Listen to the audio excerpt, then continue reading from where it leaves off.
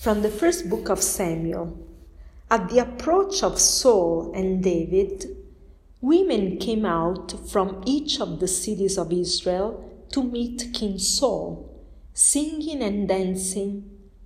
Saul has slain his thousands, and David his 10,000s.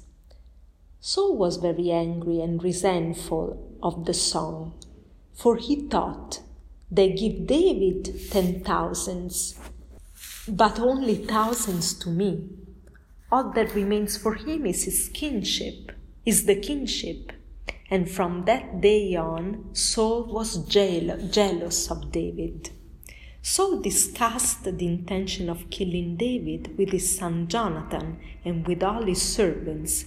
But Saul's son Jonathan was very fond of David and told him, my father Saul is trying to kill you. Therefore, please, get out of sight and remain in hiding. Jonathan then spoke well of David to his father Saul, saying to him, let not your majesty sin against his servant David, for he has committed no offense against you, but has helped you very much by his deeds. When he took his life in his hands and slew the Philistine, and the Lord brought about a great victory for all Israel through him, you were glad to see it. Saul heeded Jonathan's plea and swore, as the Lord lives, he shall not be killed. In this passage from the first book of Samuel, we can see clearly the jealousy of Saul in regards to David, and instead on the other side we see Jonathan, the son of Saul, and his friendship towards and with David.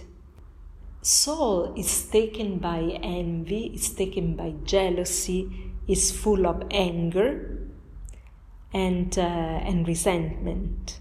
And why? Because he is afraid. Afraid of what? Afraid of losing his possession, afraid of losing his kingdom, afraid that his son Jonathan will never be a king. Instead, Jonathan is not taken by that fear. On the contrary, he is very happy for David's success. He has an affection towards him. He is a true friend of David. He admires him. He sees the value of David. He sees that the Lord is with David.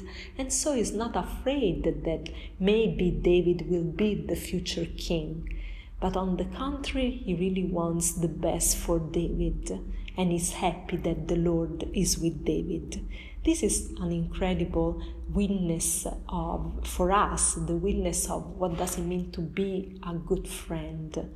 And I would like to share with you also a passage that always strikes me, and is the passage in which is described the friendship between two bishops around the 360, 370 after Christ, the friendship between Gregory of Nazianzo and his friend Basil. Gregory says, I was not alone at that time in my regard for my friend, the great Basil.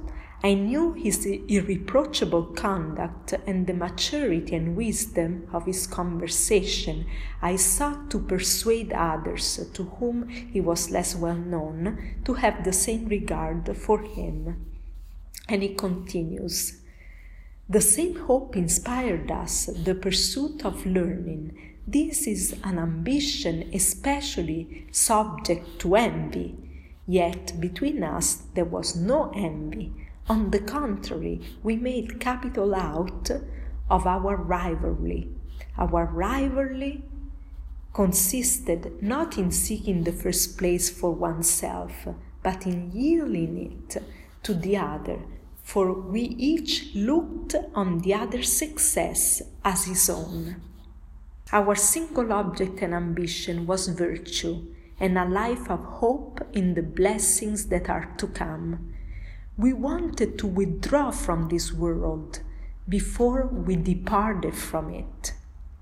And he continues on. I really like this passage because you can tell that when two friends are really two friends, they are not in competition. And the only competition here that Basil and Gregory of Nazianzus are having between themselves is the one of promoting the other. And so we want to ask the Lord today the grace of becoming more and more a better friend for the people around us, to have really in our relationships the desire of seeing the success of others as our own. Can you imagine when you see between a husband and a wife, or between brothers and sisters, a love like that, in which each one is trying to promote the good of the other person? And this is what I desire for myself and in my relationship with my sisters in the community and with my blood sisters. And this is what I desire for all of you that are listening to this meditation. Let us ask the Lord to help us to be better friends, and always having in mind to promote the good of others, and to promote and see the good of others, to be able to admire that and never sees that as something that may put in danger our own good. And Lord, give me eyes to change my attitude every day, to purify every day my way of looking at others. And I would like to conclude with this aphorism that says, jealousy blinds, love opens the eyes. Jealousy blinds, love opens the eyes.